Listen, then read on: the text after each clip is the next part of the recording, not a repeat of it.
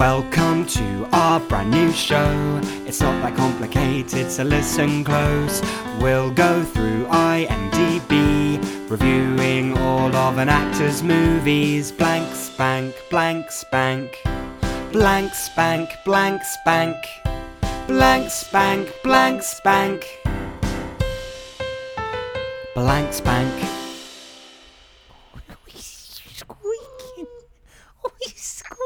Ali's squeaking. This probably should be the start after the podcast. Hello.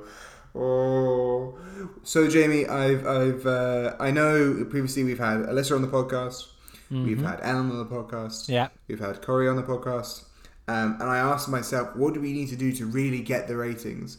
And of course, that is why I brought on our new podcast co-host, Gus, Augusta Morag Gillespie Music, our new dog. Who's going to just help drive us through the roof. Okay, I know that talking dog stuff does really well, so all she has to do is learn to talk, and suddenly we've got a podcast. Yeah, that's going to make millions. So we've got the dog part. We just need to now do the slightly more difficult talking part. Oh, she's trying.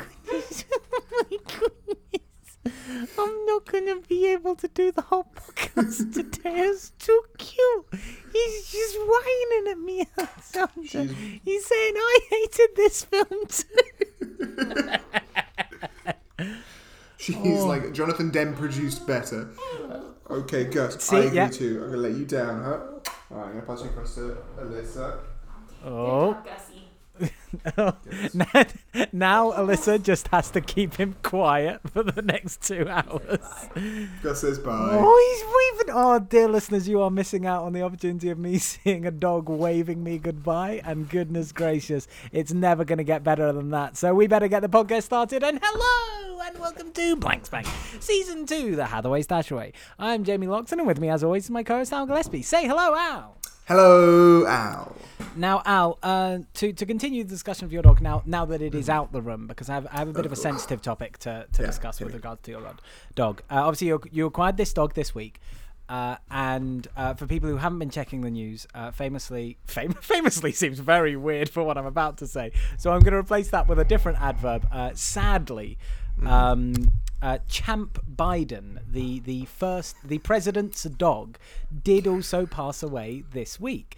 Now, I just have to notice the coincidental timing of Champ passing away and the acquisition of your new dog this week. So all I'm saying is, do you think it is possible that your dear dog Gus is a reincarnation of the first president's what do they call it? The first dog? First dog is a reincarnation of the first dog, Champ Biden.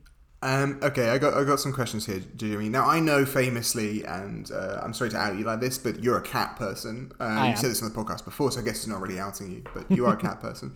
How big do you think dogs are born? Just out of interest. They just come out fully formed, right?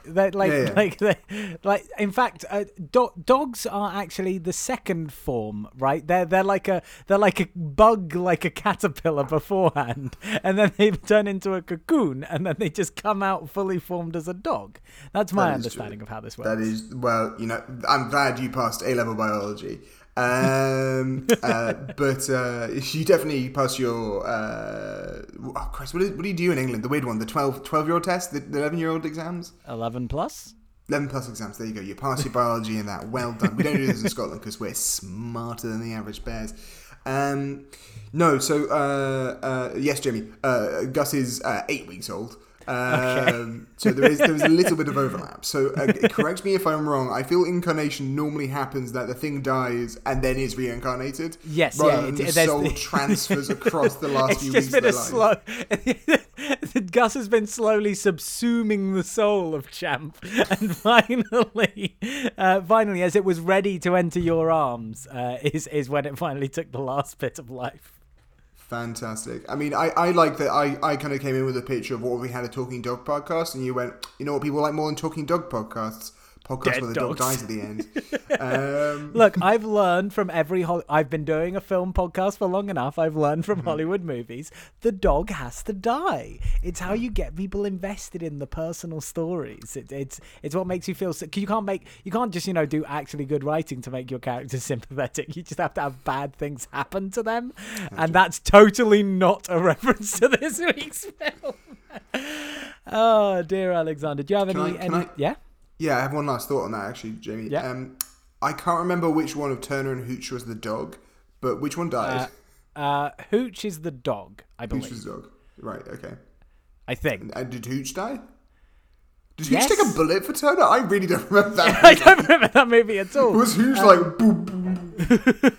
It feels like... I think Hooch took a bullet, but I don't think Hooch died. I think Hooch died, didn't she? Because I thought that then she has like... I thought it was like turned out as just she and then she has puppies. I can't remember. Does Hooch die? Yes. Yes, Hooch dies. Hooch dies in Turner Hooch. Sorry, lads. Spoilers for a podcast we recorded 2 years ago. Oh, dear. Right, shall we just get straight into it? Because I have fun. It's a 2-week episode, lads. Sorry. No, 2-episode week. We do this every now and then. I'm on holiday next week, so it's my birthday. So we're recording 2 episodes back to back. So we cannot do the 3-hour episodes we've been doing recently. Nor would I want to about the films we're discussing this week. Or next week. Not to spoil it for that one either. But yeah, let's just get straight into it. No, Jamie, you're understanding. I've seen both these films, all right? And what I want you to know, guys, is this is going to be some 2 real controversial episodes. That's right. Oh, you got Jesus. to listen for some hot takes. Okay, yeah. I mean, Jamie. I don't know why you're like pitching it for people who have already downloaded the episode. Well, they've got to download the next one too, Jamie. You've got to download the next one too. You would always be selling, Jamie, all right? That's why you didn't make it in the cutthroat world of insurance sales, all right? You got to always be selling. Oh, I forgot. And sometimes I don't like when people remind me when I worked in a call centre for an insurance company for 2 months. I feel like I'm getting PTSD flashbacks. Instead, let's get PTSD flashbacks about this film. This week we are talking about 2014? 2013? No, the next one's 2014 because I'm film context on the next one. I'm not the film context on this one. So, well, you can tell me when it came out and so many more details about this week's film of Song 1, starring, of course, Anne Hathaway and Johnny Flynn.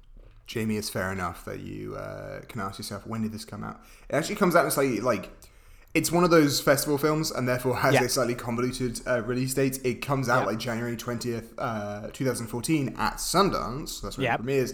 However, it doesn't get a release in the States nationwide until January 23rd, 2015.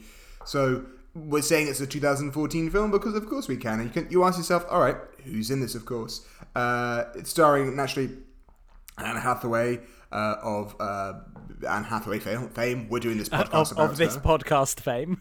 Sure. Mary Steenburgen, also known as the woman who looks an awful lot like the other lady from Get Out. She also is married to Ted Danson. She's also been in an incredible amount on her own. So I'm sorry to reduce for that. And Johnny Flynn, also known as the guy from the TV show that temporarily had the worst name of any TV show ever. What are you talking about? Scrotal Recall? Incredible name. Yes, Scrotal Recall renamed Lovesick. Johnny Flynn, a musician in his own right, but latterly became an actor. Or actually, I think he actor/musician. I think he got more fame as a musician initially, although trained as an actor. But then has now been doing more and more acting. More recently was in Emma, I believe. He was in Emma. He was obviously in Lovesick. He was also in Beast, a movie set in Jersey about a serial killer in Jersey where he used to grow up under the Channel Islands. He was also in, Jamie, you might not know this, Hangman in the Royal Court. He played the Martin McDonagh play.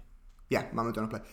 Maybe my favourite Martin McDonagh play because it's the least weird one. Was he in the original cast? Yeah, he was in the original cast. Oh, fair play. Who did he play? He played the young gentleman who shows up at the house. Yes. Nice for not giving too many spoilers. Yes. Oh, again, Martin McDonagh plays are normally weird. That was the least weird Martin McDonagh play that I've seen. The weirdest has to be the one which was, I can't even remember what the full title was. I saw it with your flatmate. Miles, because he came down from St Andrews. Of course, Miles, a huge fan of Martin McDonagh, and we went to go see it. I can't remember the title, and I apologise for that. The conceit was basically that Hans Christian Andersen was keeping a Congolese pygmy woman in a cage and forcing her to write, a time-travelling Congolese pygmy woman in a cage and forcing her to write all of his stories for her.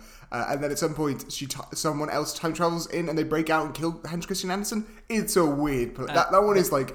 That is a very, very, very dark matter, I believe, from what I'm looking at on the Wikipedia. Yeah, that sounds wild. It's genuinely like what I appreciate the shit out of. This guy, he at the time, in between writing Oscar-nominated movies, obviously comes from theatre, has a background in theatre, and it's like, you know what, I'm a shit one. but specifically, some people shit out play, and it's just boring. That was not boring. It was just the most objectively weird thing I've ever seen, and therefore it's really hard to critique in any way. But that's for any non-theatrical people who might not know who we're talking about. Martin McDonagh, also known within the film industry for 3 Billboards in Bruges and 7 Psychopaths. For you plebs that don't go to the theatre.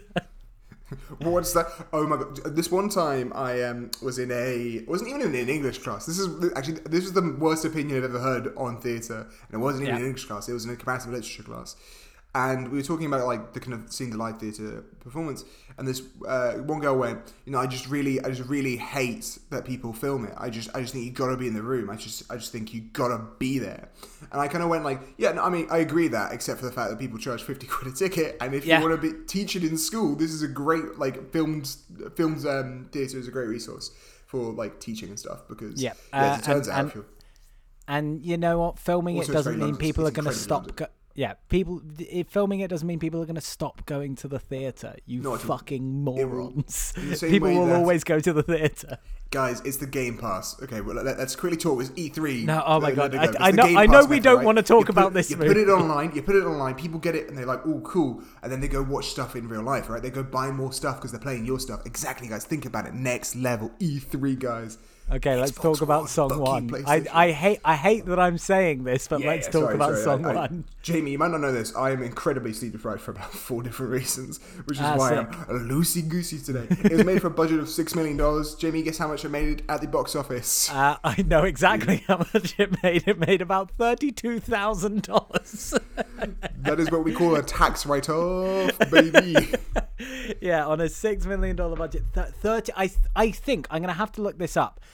Because we also had that really weird film with Tom Hanks, Every Time We Say Goodbye. And that also had an incredibly low box office. So I want to check.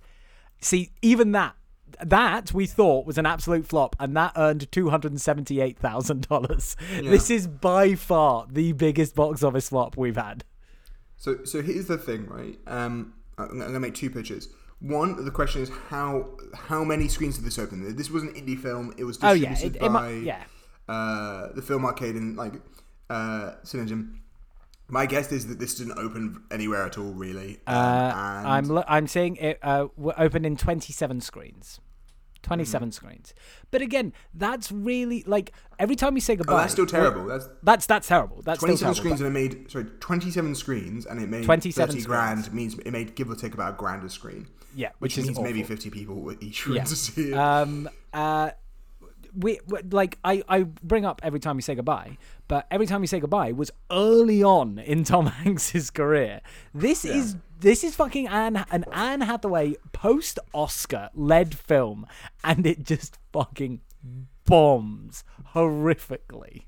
Sure, but yes, but right, like they're different beasts. Every Time We Say Goodbye, I think, if as far as I remember, wasn't an indie film. It was a studio movie, at least not necessarily a huge studio, but it had a bit more clout behind it. This is this is very much a film equivalent of. I'm trying to think what's the closest thing she's done to this, but it's probably Havoc. It's more indie really than Havoc, right? But why is she doing it then? Oh, because Jonathan Demme's producing it. So the director of Rachel Getting Married is one of the producers on this. My guess said, "Hey, do you want to be in this? We'll be about 10 days filming, and it costs $6 million, right? So if you get paid, So Whatever, basically, then Jonathan Demme turned to Anne Hathaway and he said, "Hey, have you ever heard the Mumford and Sons?" And she went, "Yeah, no, I love them." And she was like, "Okay, what about if you got to fuck one of them and his music brought people back to life?" And she was like, "Sweet, yeah, let's go, let's do it." Sorry, I actually forgot. I believe, and I just need to find out which. Yes, her husband is also one of the producers on this. So I don't know. As she is. She is also a producer on this. I'm now seeing. Let me check. Maybe we should do our own research. I mean, I say maybe we should. Maybe you should do. No, I did. But on the thing I saw, she wasn't a producer. On this, produced by, we've got Mark Platt, Jonathan Demme, Anne Hathaway, Adam Shulman, 50, really. Christopher Woodrow, Molly Connors. So basically, all of them were like, "Hey lads, let's just all pitch in like 50 grand." Yeah, I mean, and just make a film where I get to fuck Johnny Flynn. Yeah, I like. I'm trying to even think how this gets made. That sounds like a title of a podcast. But no, my guess was it was just a script gets written. It's written and directed by Kate Barker-Froland, who I don't know anything about because she does not show up anywhere else. Yeah, it was her first written and directed film. Yeah, and is a she was interestingly another documentarian. So again, a little bit like. Yeah, so she's basically, I think she was another documentarian who kind of went into narrative filmmaking. So weirdly similar to Havoc, in a way that I find weird. Not weird, but it's interesting, but obviously doesn't necessarily do super well. So anyway, moving on from that, so we talked overly long. I apologize. It does. So concept of the film is Franny, who is the sister to a musician called Henry, gets told by her mother that Henry has been hit by a car and she must return to New York while Henry is in a coma. And while in New York, she finds Johnny Flynn, who's playing a musician known as James Forrester, which is actually a really good name for an indie musician. All right, they were like, "What's an indie musician's name?" And they went James Forrester, and they went, "Yeah, that sounds like knockoff Bon Iver." Apologies. That's kind of this conceit. Jamie, I gotta ask a quick question though. Yeah. Have you been hit by a car? Me personally, no. I've been in a car that's. Let's go with hit by a car and not hit another car. Sure. I've been in a car while it's collided with another car. We won't talk about whose fault it was. All right. Have you ever felt the need in your life just to start spontaneously singing? I mean, yeah. To be fair, yeah. No, of course. And then I think this might be quite serious. Have you ever been produced by Jonathan Demme? It might have slipped my mind. I might. I can't confirm or deny. I've been produced by so many people. Yeah. It's just difficult to know. Jamie, I mean, here's my problem. All right, that's 2 out of 3 symptoms. I think you might be stuck in that Hathaway movie. All right, getting hit by a car and singing is two of the most important signs that you are stuck in an Anne Hathaway film. So you need to take this. This, of course, is my bottle of Hathaway, which will keep Anne Hathaway away from you. Okay, thank you very much. Was that great before we dive into the plot, shall we do our 6 Degrees of Separation, where we link this film to our erstwhile Season 1 star, Thomas Jeffrey Hanks, through the game 6 Degrees of Separation, with people who have starred in films together. Alexander, I'm going to let you embarrass yourself. Go ahead. Sure, I can do it in one. Oh, shit, so can I. Mary Steenburgen was in Philadelphia. Yes, she was. Which makes it very easy to connect it to Damn Tom it, Hanks. I thought you weren't going to get that one. I thought you were going to go some silly, convoluted route. Here's the way, right? This game is very easy if you have someone who is still working and is above the age of 60. Because Tom Hanks has probably been with them, probably even had them as a love interest in a movie. Obviously not in Philadelphia. He plays she plays, Mary Steenburgen plays the opposition lawyer in, prosecution lawyer, whatever, in Philadelphia. So that is us. Let's get right into song 1. Goodness gracious. This We're film 20 begins. minutes in. Why are we 20 minutes in? Because Jamie, because the plot is incredibly quick for this. Jamie, Yeah. the film. I was actually worried it would be too short, so we will be quite on time. Don't you worry, guys. You're in for some hot takes here. This film begins the same way that One Day ends. That's suspicious. And you think about it, Jamie. Song 1 day. That's right. It runs on. Is this all part of one film? That's right.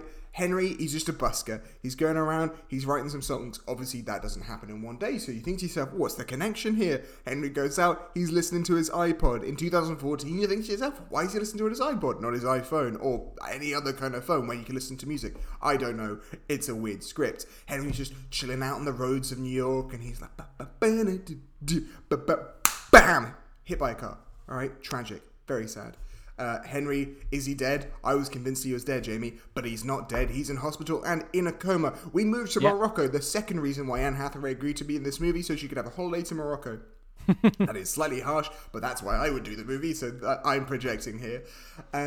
She is at a wedding ceremony. She's kind of typing stuff up. She's going for notes. You think to yourself, are you a journalist? Is this a journalism thing? No, it's not a journalism thing. She's an anthropologist, also known as...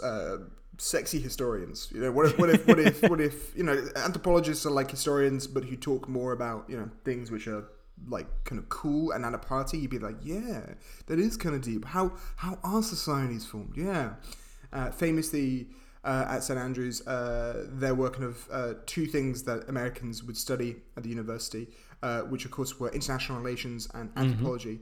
And I don't actually think any British people ever took an anthropology course. I think it was just exclusively North Americans. It's an entire industry held up exclusively by wanky Americans. Oh yeah, that's true. British people over in the corner being like, "You can learn everything from history," and Americans like, "Talk about your feelings, man." But this is from the same university that had cool but like, what were the people like? This is like, this yes, is we also do that in history. This is from the same university which created a course known as Great Ideas. Oh my god! Which absolute dross class that any thick as shit moron, i.e. my flatmates in first year, will take for an easy credit. So Anne Hathaway gets back, has a little cry with her mum and chatting to the doctor. The doctor's basically... You might go, Jamie, you might ask, who's her mum? Can't be Mary Steenburgen. She's too young. All right, look at her. She's spry. Clearly they're lovers, but they're not lovers, Jamie. She's her mum. All right, as you said. They're having a cry together, as you would cry if a sibling of yours was in a coma. I mean, you say that. Mary Steenburgen's 30 years older than Anne Hathaway. Yeah, but they could still be lovers, Jamie. All right. they could, but they also easily could be mother and daughter. Anne Hathaway is an adult, all right? That is fine. They can yes, I agree with that. I just don't agree that you never assume they're mum and daughter. Anyway, are you trying to hit on Mary Steenburgen? You're like the bartender who's serving them drinks and going, "Oh, you must be sisters." One time when I was 15, I was in London doing some work experience. My cousin had very kindly set me up to do some work experience at a production company with his mate, and I'd gone down and I'd sucked at this. I'd been very bad at this. I didn't know how to do work experience, and they didn't really know what to do with an intern, so that's on both of us. But on the way back, we flew up from London City. I think it's maybe the only time I've ever flown up from London City. And the guy holds my passport, holds my dad's passport, looks at us and goes, "So you guys brothers then?" And I just fucking was full of rage. As a young boy who had been told for the last 4 years that he looked like a 30-year-old man, it pissed me off more than anything. Someone was like, you're 14, but clearly your brothers are not father and son.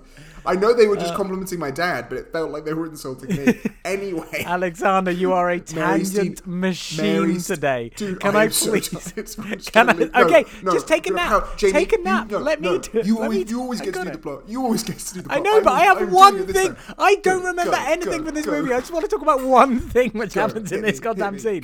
Basically, she's talking to the doctor. The doctor's basically like, "Oh, giving her all the symptoms. This is your brain." And she goes, "Look, doctor, this movie is 88 minutes long. We need some exposition." And he goes, "Okay, He's not. We just need to wait. We gotta wait. And then she chats with her mum, have a cry. They go out on a balcony, and Alexander, isn't it just great when instead of like layering history and backstory and making it feel natural, you can just have one conversation and get it all out in the air in one go. So basically, she's moved away. She's not been back in the house. The mum's been rebuilding the bed. Removed the bed from the bed. Rebuilding the bed. Removed the bed from the bedroom. The brother's been writing to her, but she's not been writing back. She's not replied for 2 years. Blah, blah, family tensions set up for the whole story. Let's get it out the way. Jamie, there's two important things I have to ask you. You have a sibling, right? I have 2 siblings, so really yes. I win. But the question is, if I fell out with my sibling over what is, and we'll spoil it now, they fell out because her brother dropped out of university to become a musician. Yeah. Hey, a fair enough reason to have an argument with your sibling. Okay, yeah. It's a big step. It feels very risky. Doesn't feel like a safe choice. Sure, might have an argument. I don't think I wouldn't talk to them for 2 years over that kind. Yeah, probably not. It wasn't like they were. Not. There are 100% arguments to not talk to your sibling for over 2 years. Maybe I don't know. They're all too dark to mention on a comedy podcast. But your brother dropping out of university to become a musician is not worth not speaking to them. And also the fact that he has been sending you his music, and you're like, I'm not even gonna check to see whether he's good. I refuse to condone this behavior. So she's now back at the house. She's like going through his old stuff, playing some of his songs, and like, he was actually quite good. And she finds a ticket for Jamie, stop that. Oh my god. Oh my god. You son of a bitch, alright? You said, he's actually quite good, Jamie. I want you to look me in the goddamn eyes and tell me if you think that songwriting is actually quite good. He's a fine singer. I do not. I was speaking from the universe of the film, which wants you to think that indie folk music is the most revolutionary thing that anyone has ever created. No, but it's not even that. It's indie folk music with poor songwriting because the lyrics all suck. I mean, the writing in this movie across the board is terrible. She goes around, she does that. She listens to some of the songs. She's like, holy shit, he had a load of good stuff. But I listened to none of it. She proceeds to then go to a gig. So around that night, she goes to... She finds a ticket with James Forrester's name on it in her brother's room. She goes to the gig. She can listen to it. James Forrester comes out. He's like, yo, I'm... you might not know this, but I'm... Bon Iver. It's pronounced Bon Iver, not Bon Iver. All right, yeah, because I'm cool. It's like good winter. Yeah, that's what I do. And he kind of noodles on his guitar because he's very much just doing like forever ago. That's sort of what everyone in this movie is just doing. Not even like later weirder Bon Iver. Yeah, he's singing and he's playing his guitar. Gets his violin out at one point. And Johnny, you say sexy. Okay, we'll stop on that point. Okay. So your tangents are fine, but my tangents are evil. Okay, well, no. It's an actual because I have an actual discussion about the movie, sure. Not about one time when I was flying out of City Airport. Is Johnny Flynn sexy? Ellen tells me that women love this guy, and I don't get it. I really don't. I get the musician thing. Musicians are always sexy. I get that. That's fine. But just I'm not trying to be mean. I'm not saying he's unattractive, but I really don't get him being some unfathomably attractive man that he apparently is. Here's the thing, all right? 9 times out of 10, men, I think partly because like TV and stuff, will tend to say, people who women are attractive are like have a list of generic features, and they kind of like to some extent like will fit in the form of generic features. I genuinely believe that women have. I think it goes that a lot of men who are considered to be very handsome aren't actually. They're not like bodybuilders. They're not necessarily ripped. They're not necessarily like that kind of. The kind of look you see a lot on like American TV, or like the fit ones on Love Island or stuff like that. They're exactly. Like so those are the stereotypical like attractive man kind of stuff, right? Yeah. Whereas movie stars and musicians, especially weirdly British ones, I think both get a lot more leeway. Especially I'm saying male movie stars and musicians have a lot of leeway to have a unique face. And I think Johnny Flynn looks unique. So there's something about him. I'll agree he looks unique. Yeah. He is both he looks simultaneously like a soft boy, because he looks like he would want to talk about his feelings to you. But he also looks like there's just enough of an air of danger about him that he would, do something not dodgy to you, but like get you to do something dodgy. You know, he's dangerous, but not dangerous because he wants to talk about his feelings and have cunnilingus.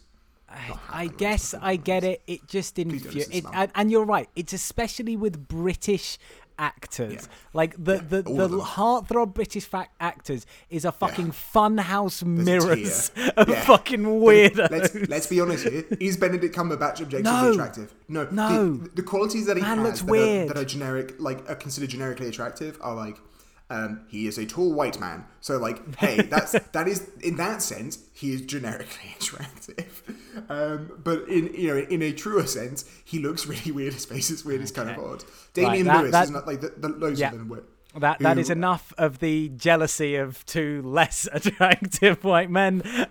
We will move on. No, Jamie. What I'm saying, all right, is we are both way more conventionally attractive than Benedict Cumberbatch and Johnny Flynn. All right, it's important. They're just weirder, and women are weird too when they're like that. What we're saying is women have bad taste in men. We have the right taste in men. Sorry, Jamie. It's women except for our partners have that taste.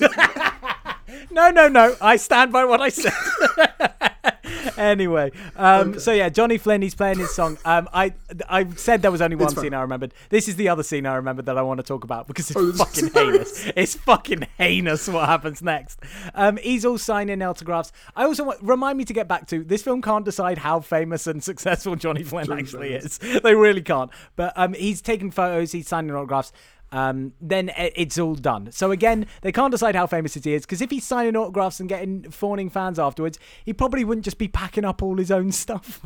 But he is. He's packing up all his own stuff, no security. Anne Hathaway pops up and goes, hey, I was at the gig. And he's like, cool. And she's like, my brother's in a coma.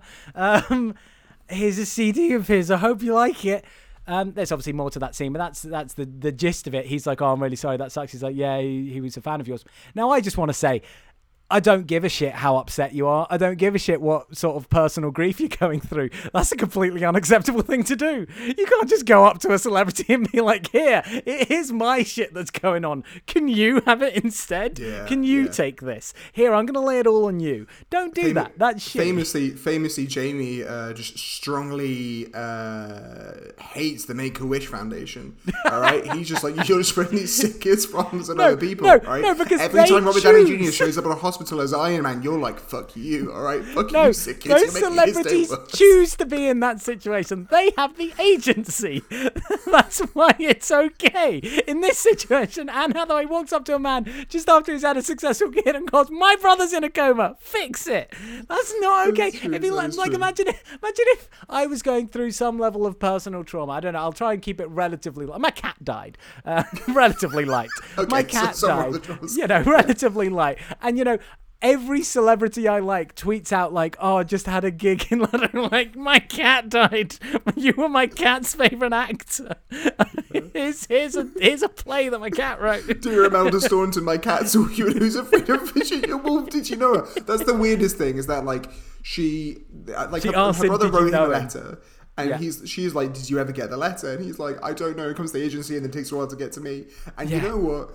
It is such a weird expectation that you would expect, like even if they got the letter, and that's putting him in such an uncomfortable position to be like, shit, I wish I could help this person who's clearly fucking going through a lot of shit, but I don't remember her brother's letter because I received loads of them, and I've got an agency, but also I haven't released an album for 5 years. I don't know. I'm gonna get onto his. I'm gonna get onto his. All right. I'm gonna get onto his last album. All right. He's still repped. Okay. He's just been touring. But Jamie, here's the bigger issue. Right? He's apparently on a tour, but he does 8 gigs in New York in 1 week. All right? That's kind of weird when you think about it. You don't do 8 gigs in 1 week because you just sell a bigger arena. You you'd either sell a bigger arena or you are just fucking shit hot. Like, you're just shit hot and you're the biggest fucking thing in the world. But he hasn't released an album for 5 years. But that's fine. But Jamie, who the fuck would let this... If it's like, okay, we reckon in a week in New York, we can sell 8 gigs with 100 people in those gigs. These gigs are small. Maybe 100. Yeah, they're decently sized. Why don't you just sell one night at a 1,000 arena? You don't have to 100%. Look, we never meet the tour manager for this guy, but he does need to fire his tour manager. Anne Hathaway's back at the hospital the next day. She goes back to the hospital. She's like, hi, my brother. talking to you, and they're just talking a lot. This is a conceit for people to talk out loud. Sometimes when you write a script, you're like, why are people talking out loud? And the answer is, so my brother in a coma might wake up. Johnny Flynn shows up, and as Alyssa pointed out, that's kind of suspicious. You can't just walk up to someone's hospital room. Nope. Or did he go and say, hey, this guy's in a coma, can go see him? And the nurse was like, sure, he's not related to her at all. No. Alexander, of course, he just went, I'm his favourite musician. So let me in. And then released like, okay. Forever Ago. Okay. Yeah. Right? Guys, do you remember? Yeah, do you remember that album that I released 5 years ago? Anyway, he rocks up. Weird thing to do. No reason for him to do it. But of course, they're now going to start flirting. Bang Anne Hathaway. That's why. And that's weird. Not to be crude. I think that is just does. the motivation of the character. Yeah, but it's weird. Anyway, so this starts sorry, Jamie. Are you telling me that in a world where Ellen is dead and your brother is in a coma, not dead, Ellen doesn't exist and your brother is in a coma? Dead was a bit strong. I apologise. But your partner is no longer in existence and your brother's in a coma. You wouldn't just be like, you know what? Over my brother's comatose body, let's start flirting. All right. Ooh. Yeah, no, Ariana Grande. I can't imagine. I can't imagine. And let's uno reverso that. I also don't think if I come across someone who's clearly going through essentially grief for their brother, I'm going to be like, this is my time to slide in. So they then proceeds to. He shows up a few times. This is where the plot like starts becoming like a bit more like. At some point she's like, hey, I've got a ticket to another gig tomorrow. Do you want to come with me to this gig? And like maybe do some stuff beforehand. That's again a weird thing to think when I think you should hang out with your mother. Like maybe I think with your mum. I think that's them on their first date, and this is their first date. Yeah, when she asked to do that, but this is their first date where again, the writing of this movie is fucking awful. They don't talk like normal human beings because they're on their first date, and within like 3 sentences he's talking about like how he feels all the pressure and talking about all his fears about his career and how he hasn't released an album for 5 years and it was so easy when he released his first one. He's been struggling to write the second one, and she's talking all about how she's had this family conflict and she hasn't seen her brother for 2 years and he's in a coma. I'm like, I'm sorry, maybe just talk about the fucking weather for a little bit. It's your first date, you fucking weirdos. But at the end of that, she's like, I'm trying to fill, basically she's trying to find all the sounds that's going to potentially be recognizable to her brother, and then like fill his room with sounds and scents and smells and all sort of things to try and bring him back to life. Jamie, I'm not sure if you've ever seen the film Begin Again, and if not, I'd actually recommend it to you. I know almost for a fact that Ellen would like it. I think that you would like it too. Not as good as the director's other films, Once, which I haven't seen, but people loved, and of course Sing Street, which was it was the best coming of age film, full stop. But Begin Again is really nice, and the concept is Mark Ruffalo is an alcoholic music producer who's kind of not a music producer, like R&D guy for a music label, Down on His Luck, and Keira Knightley is like singer-songwriter, and they go around New York and they make these songs, they record it on location with this kind of like soundscape of New York, and it's kind of cool. Spoilers. That's the concept. It is almost the exact same concept as this bit of this movie, where they just go around recording all the sounds on location. Yeah. And the other film does it so much better that I feel bad for this one by comparison, because it's just like, oh, this is too close to this other movie, which I much prefer. Yeah. They go around, they're at the gigs, it's some more indie folk musicians, and someone sings in Portuguese, I don't know, not Portuguese, but closer. It seems to be closer because he's actually like.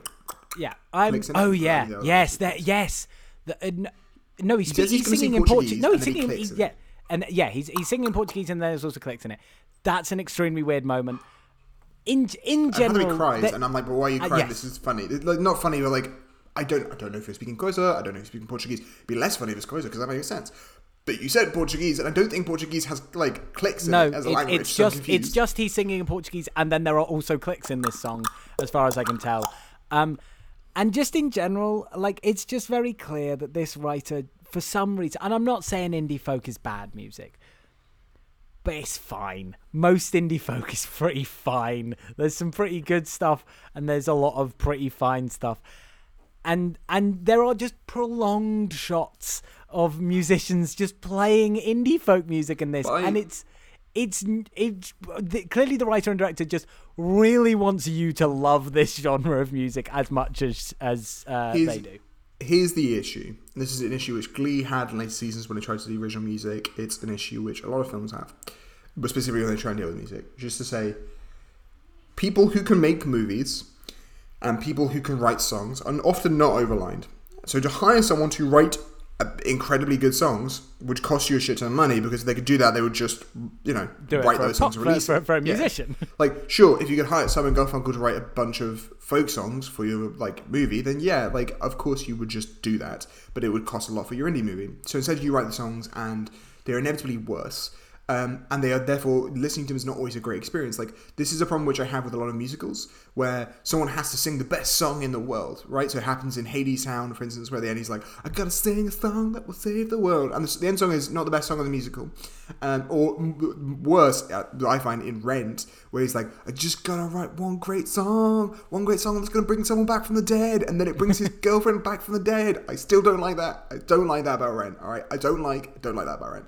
But never set yourself, as a filmmaker, don't set yourself up. We have to write an original song that is so good everyone is like, wow, this guy's a great musician. That is a bad idea, because it's just going to go poorly. But Anne Hathaway, Franny, she's loving all this indie folk, and she's really getting on with Johnny Flynn.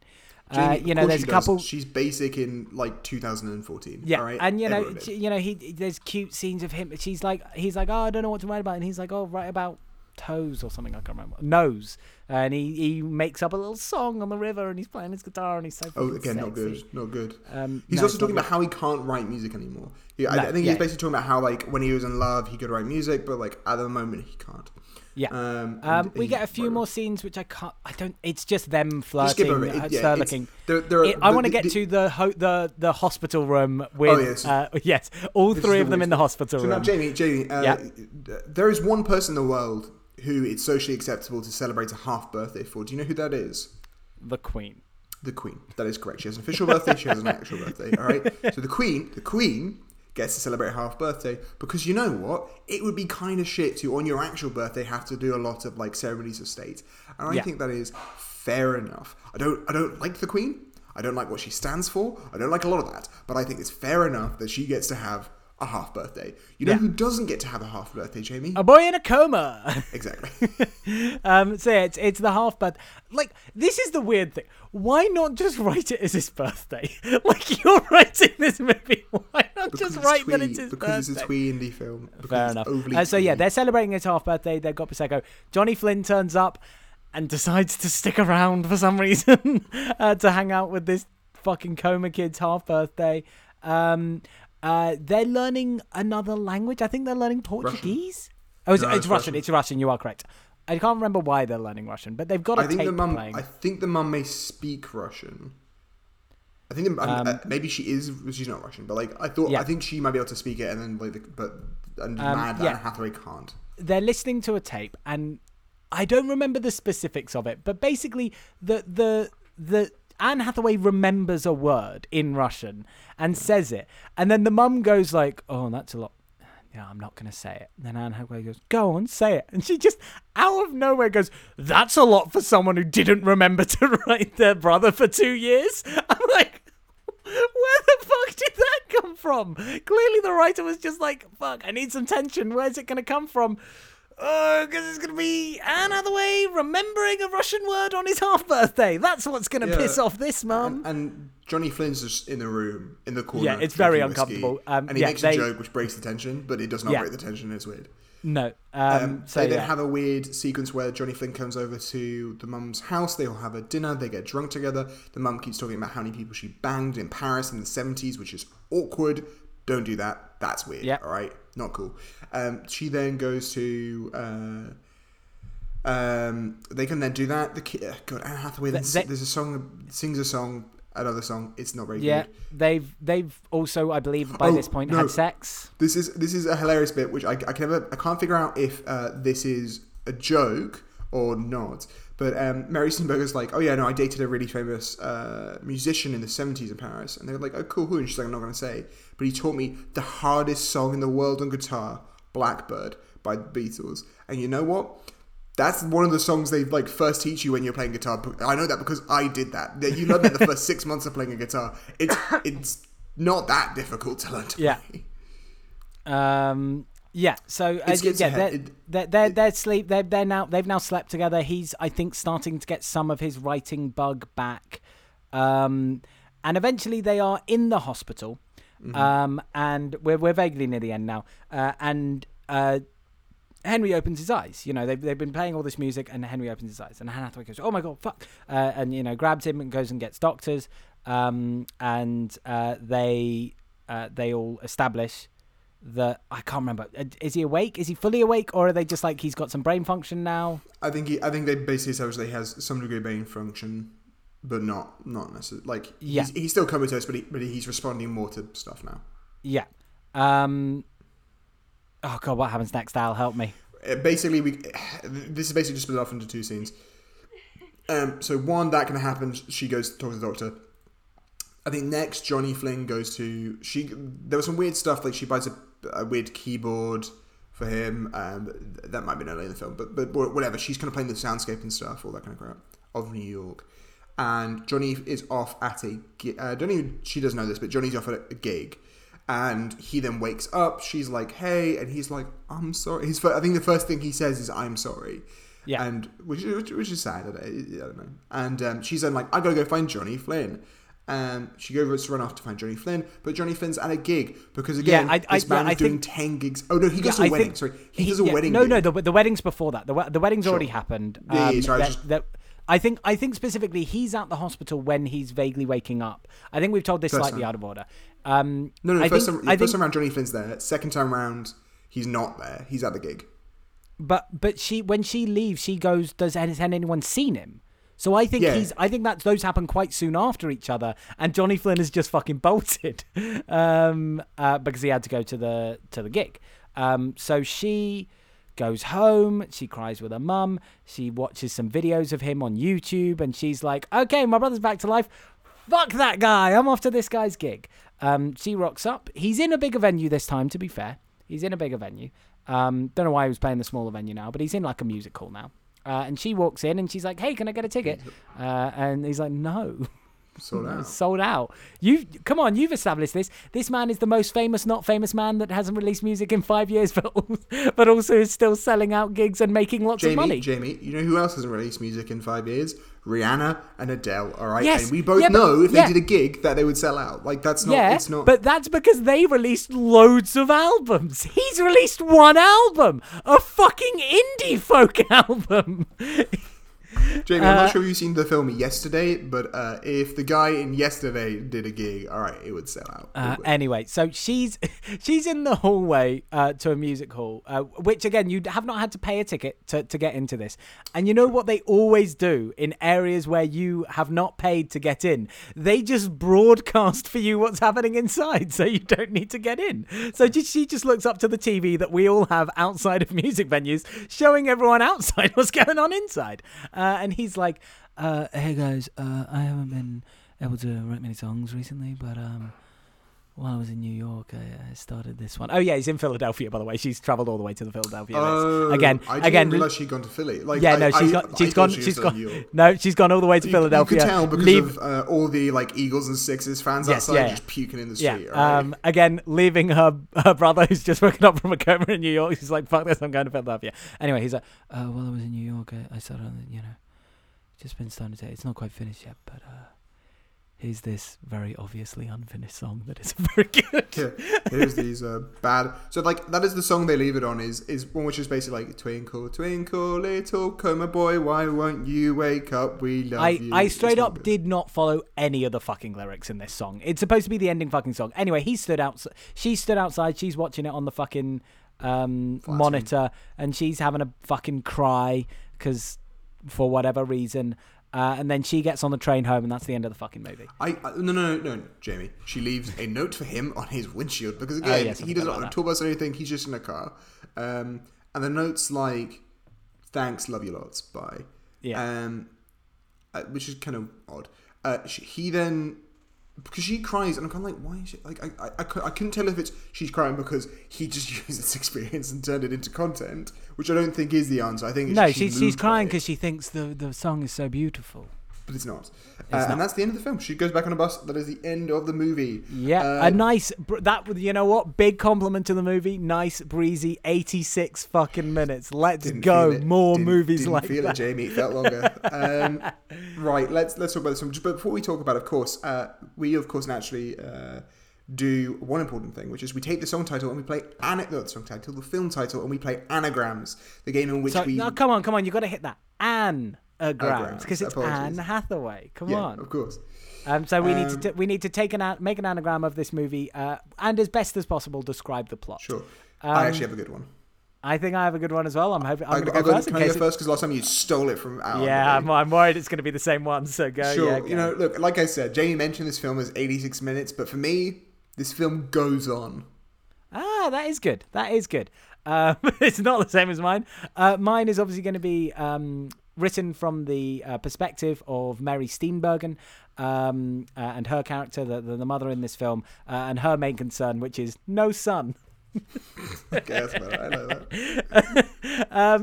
that. When we talk about these films, for long-time listeners of the show know we will rate them in 4 different categories. That is the film itself out of 5, Anne Hathaway's performance out of 5, the America's Sweetheartometer, how much America's Sweetheart is Anne Hathaway in this film. We will then, of course, rate Anne's Mans, which is a a numerical ranking of all of Anne Hathaway's different love interests.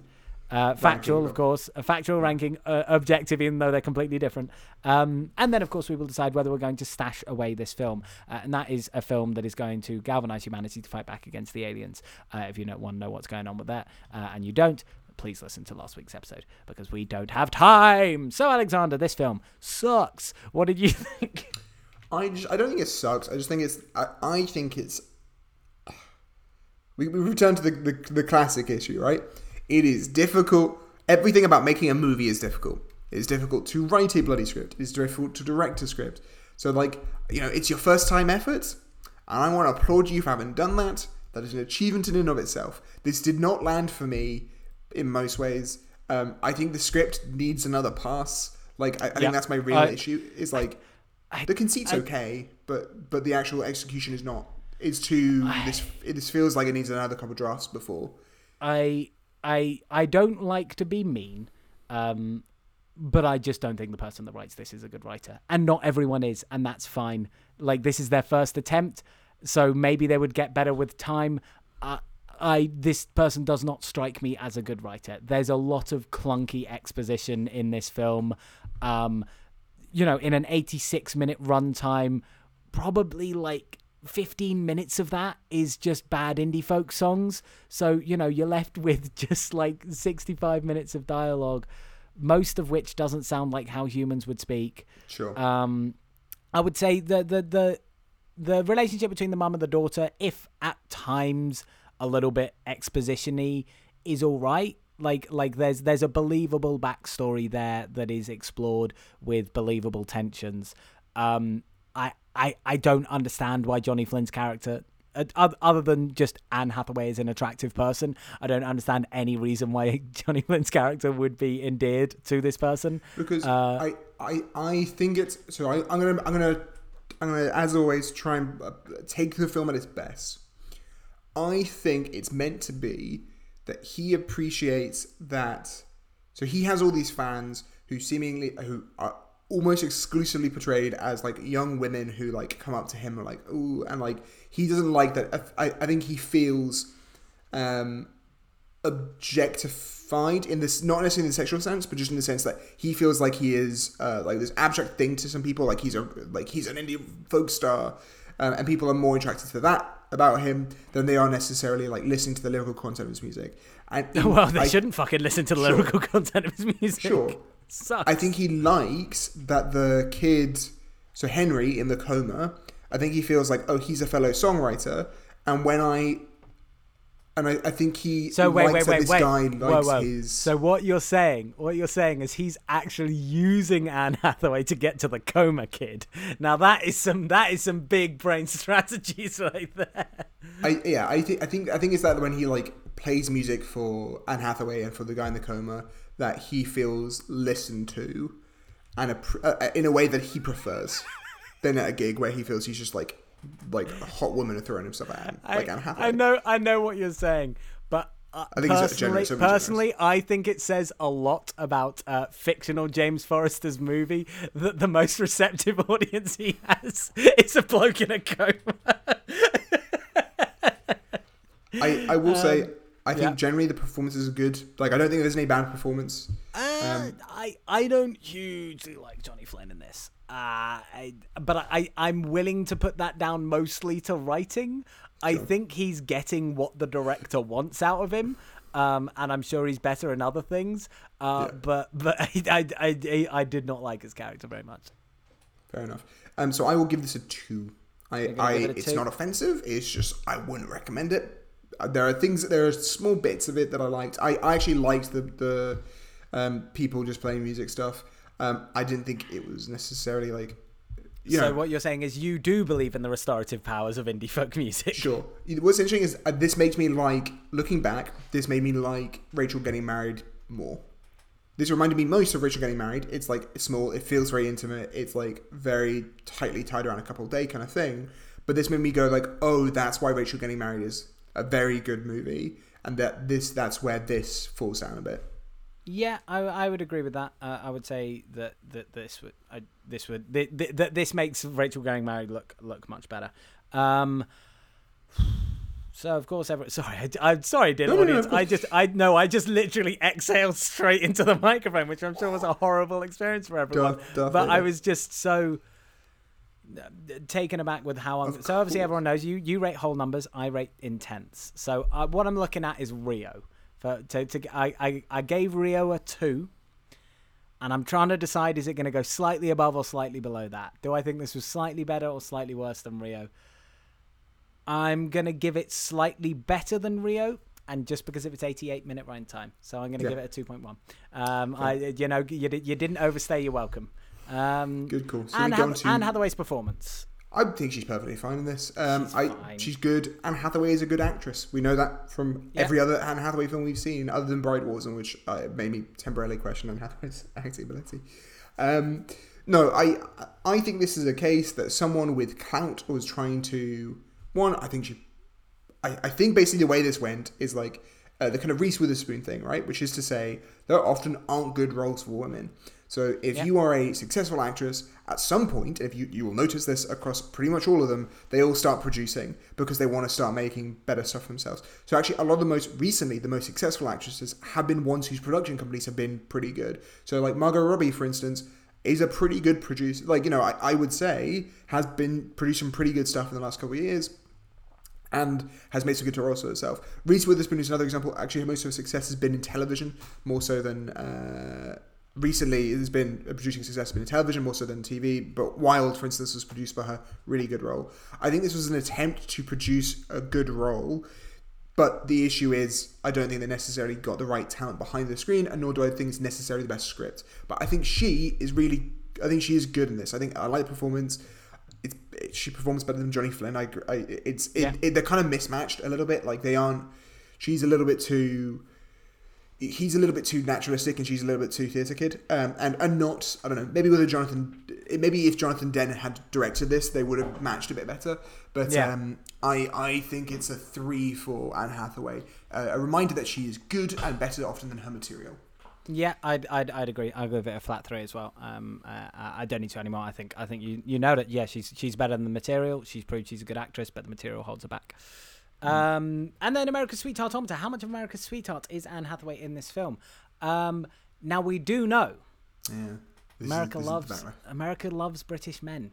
That is true. It does. It has a fawning for British men. In America, very specifically. British men can't be in British men in the America. UK. That's being a traitor. But British men in America. Yeah. Well, and British men who can play a guitar and have foppy hair. Yeah. And give you a little smile. Yeah. I think she's where many American women would want to be, and therefore I'm going to give her a strong 4.3. That's interesting, because I think this does partly poorly, because I think this is around by the time that, unfortunately, Anne Hathaway has burnt out, America has burnt out on Anne Hathaway. Oh, yes, absolutely. I agree. I agree. And I guess it was a poor choice, though this sounds harsh. I think basically, like, it is unfortunate that following up on Les Mis, her next song was also a song about Anne Hathaway singing. Not Anne Hathaway singing, but it's another song in which the kind of key conceit is, hey, people singing songs. Yeah. And I think that was unfortunately a bit burnt out. I think she's good in it, so I agree. I think the character quite high in this. I think Anne Hathaway in reality was a little overexposed at the time, so I think, and unfortunately by this point, I think she's probably a 2. It just didn't do the fact that it did not do well enough. That's fair. Americans do like success. They do like money. They do like money, all right? They don't like, people having tax write-off movies. And unfortunately, that's what this feels a little bit like. Which, shame. So we've got Anne's Mans now. So this is a difficult one, because I, personally, don't find Johnny Flynn sexy. And we know that our lists are very much separated between... We're very shallow. We've got, a tier of sexy men up the top. And then they can duke it out about their own personal issues then. And then the tier of non-sexy men. Now, having said that, Johnny Flynn does play the guitar. And I will accept playing the guitar pretty fucking sexy.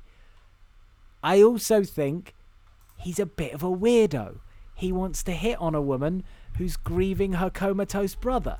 So, I think the best place for him is directly in between my two tiers. He's going to be at the very bottom of the sexy tier or at the very top of the not sexy tier, which means he's going to slide in between the best man from Rachel Getting Married and just below The Rock from Get Smart, who again was a villain in that movie and murdered people, and just above Michael from Princess Diaries 1.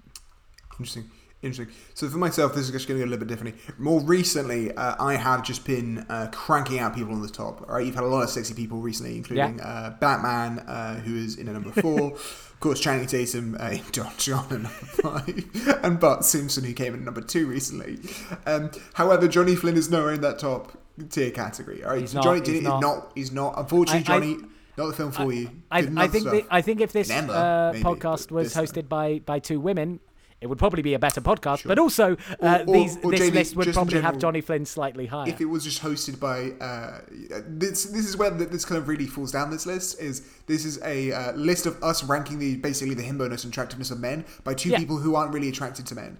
So we're just trying to go from aesthetic. Yeah, so I fully agree that I think if this was hosted by two women, Johnny Flynn would be much higher. Well, I don't think much. Actually, you know what? I can... And I also think... I think Bart Simpson would probably be a lot lower. Oh. How sexy do you think Johnny Flynn was in the movie we watched yesterday? Oh, not at all. Not at all? Oh, shit. Augusta didn't think so either. Neither Gus nor I said thought. Oh, shit. Maybe my girlfriend is just being exposed as the basic bitch she is. No. I think it's the exact opposite. I think it is that to be Johnny fair, Flynn is not attractive to North American sentiments, and I will also say that my girlfriend did not watch this movie. She maybe is just attracted to him in Emma, which my girlfriend's a thirsty bitch for some period dramas. He's also, if you haven't seen Lovesick, you would like Lovesick. He's attractive in Lovesick too, so I think credit for that. So the question basically then comes where does he fit in the tiers? And the real thing is Johnny Flynn is not one of the shit partners. He's not in the lower half Krusty the Clown or Ghost Wilson or Maxwell Smart, who I just think are bad, people you don't want to be with. Johnny, so he's higher up than that. But really, we're talking in kind of between 13 to 20. Okay. Kind of thing. So, where does he come in relation to Mr. Darcy, the Baron, the Mentalist, Jack Nasty, Prince Andrew, Max Willison, Prince William, and Anne Hathaway's Japanese crush? Whoa, Jack Nasty? Is that low for you? Yeah, once again, Jamie, having a partner who is cheating on you constantly is not a... Jamie, if this was a film about for people who don't know, sorry, for people who haven't listened, Jack Nasty is Jake Gyllenhaal in Brokeback Mountain. We do need to establish that. A Heath Ledger romance interest list, he'd be at the top. He'd be number 1 with a bullet. Maybe Batman would be, I don't know. But in this, for Anne Hathaway, they have, I think, maybe one good sex, and then that's it. They have sex once and it's good. And then after that, it seems to they don't have a happy life together. Let's come back around. Finish off, because I want to actually make another point about Brokeback Mountain that's completely separate. So finish that off. Basically, where Johnny Flynn is coming is at the bottom of that. So he's coming below Jack Nasty because I think Jake Gyllenhaal is just at least is more of a presence and not as indie singer-songwriter. So he's coming in at number 16 currently. 16, so that's below Jack Nasty but above Prince Andrew. I'll go on the tangent now before we wrap up and decide whether he's going to Stash Away. I read a very interesting theory about Brokeback Mountain the other day. You know that scene that I talk about with Anne Hathaway delivering the news of Jake Gyllenhaal's death to Heath Ledger. Sorry, spoilers for that film. You should have listened to all of these episodes. It's your fault. And I talked about how powerful it was, where it was unknown whether she knew that what she was telling was the truth or not. And I read a very interesting theory that it's not just that, it's that maybe not only did she know the reality of how Jake Gyllenhaal died, but she was in fact part of it. That not necessarily she carried out the act, but she was the person who maybe found out that he was gay and did not like it and got some people to do it, or at least was knowledgeable and comfortable with that death. And I found that a very interesting reading of it. I think that's an interesting reading. I honestly think my reading at the time, not even say at the time, I think with some time has made me think that potentially it was just her father killed him. So, and I'm not sure to what extent she's comfortable with that. She definitely does seem to be. It's an interesting, maybe even not that. There's an interesting mix of rage and sadness in her delivery of it. That it's great because it's ambiguous. Anyway, so with that said, Jamie, we come on to our final thing. Yes. Is this going in your? No. Oh my God! Can you please get it right once? Are you going to stash? Are you going to stash away this Hathaway? Am I going to stash away this film? No, I fucking am not. No, nor am I. I don't think it's shit. I think no, I didn't. I just went, oh shit, because I forgot that I remembered. I remembered what we need to do when we don't stash away something. So what I will do instead is I will say, last week Jamie called me out. All right, he was like, some people don't like Bo Burnham. All right. So if he kind of went, look, fine, I get it. Some people don't like Bo Burnham, but they should still watch this special. Yeah, and Jamie was calling me out.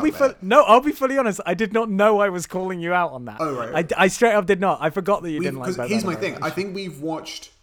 God, I think there's been about 2 times where I went over to your house and then it was you were at my house, and then at 11 o'clock or something, we've been when we've had a couple drinks, let's say a couple drinks. We've been drinking, and then someone's been let's stick on Bo Burnham, and then I've kind of fallen asleep. And I just going to wake back up, and I'm awake. I do remember these. I do. That happens every now and then. Not every now and then, but I think twice it's happened. Or we've gone out. We're lads, get back to my house at 11 o'clock because it's a Friday, and I'm just sleeping on the couch. Yeah. But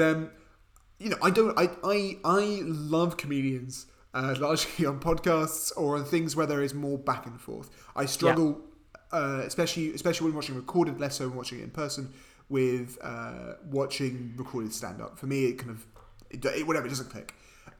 Inside is let's be honest, it's not really a stand-up special. No, it is much more of a piece of performance art. Yeah. And as a piece of performance art, it's very, very good. I like it. Good. I'm very glad. Go into it with an expectation that what you're watching is some funny performance art that will make you probably feel very seen, and also it simultaneously is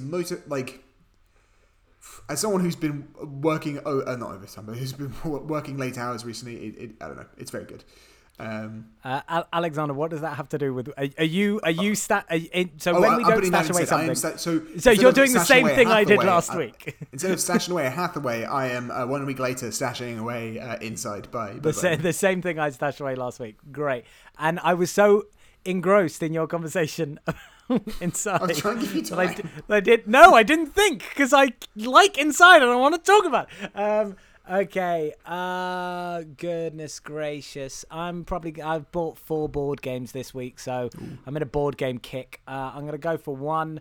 What would I recommend as a nice, easy transition for people who maybe you've played a little bit, maybe you played only Monopoly as a kid and you didn't even realize that there's been a board game renaissance and Monopoly fucking sucks, or maybe you've just played Catan or Cards Against Humanity with your mates. Catan does suck. Catan can suck. Catan can suck, and then Catan can also not suck. The issue with Catan is Catan can just go on too long.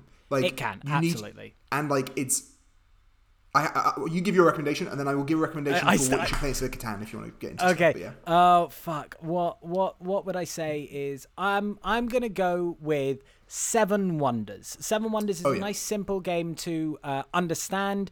There's a lot going on, so it's a lot deeper than, say, your Catan. There's a lot more strategy to it, which is a good gateway for people who are looking to find more complex games.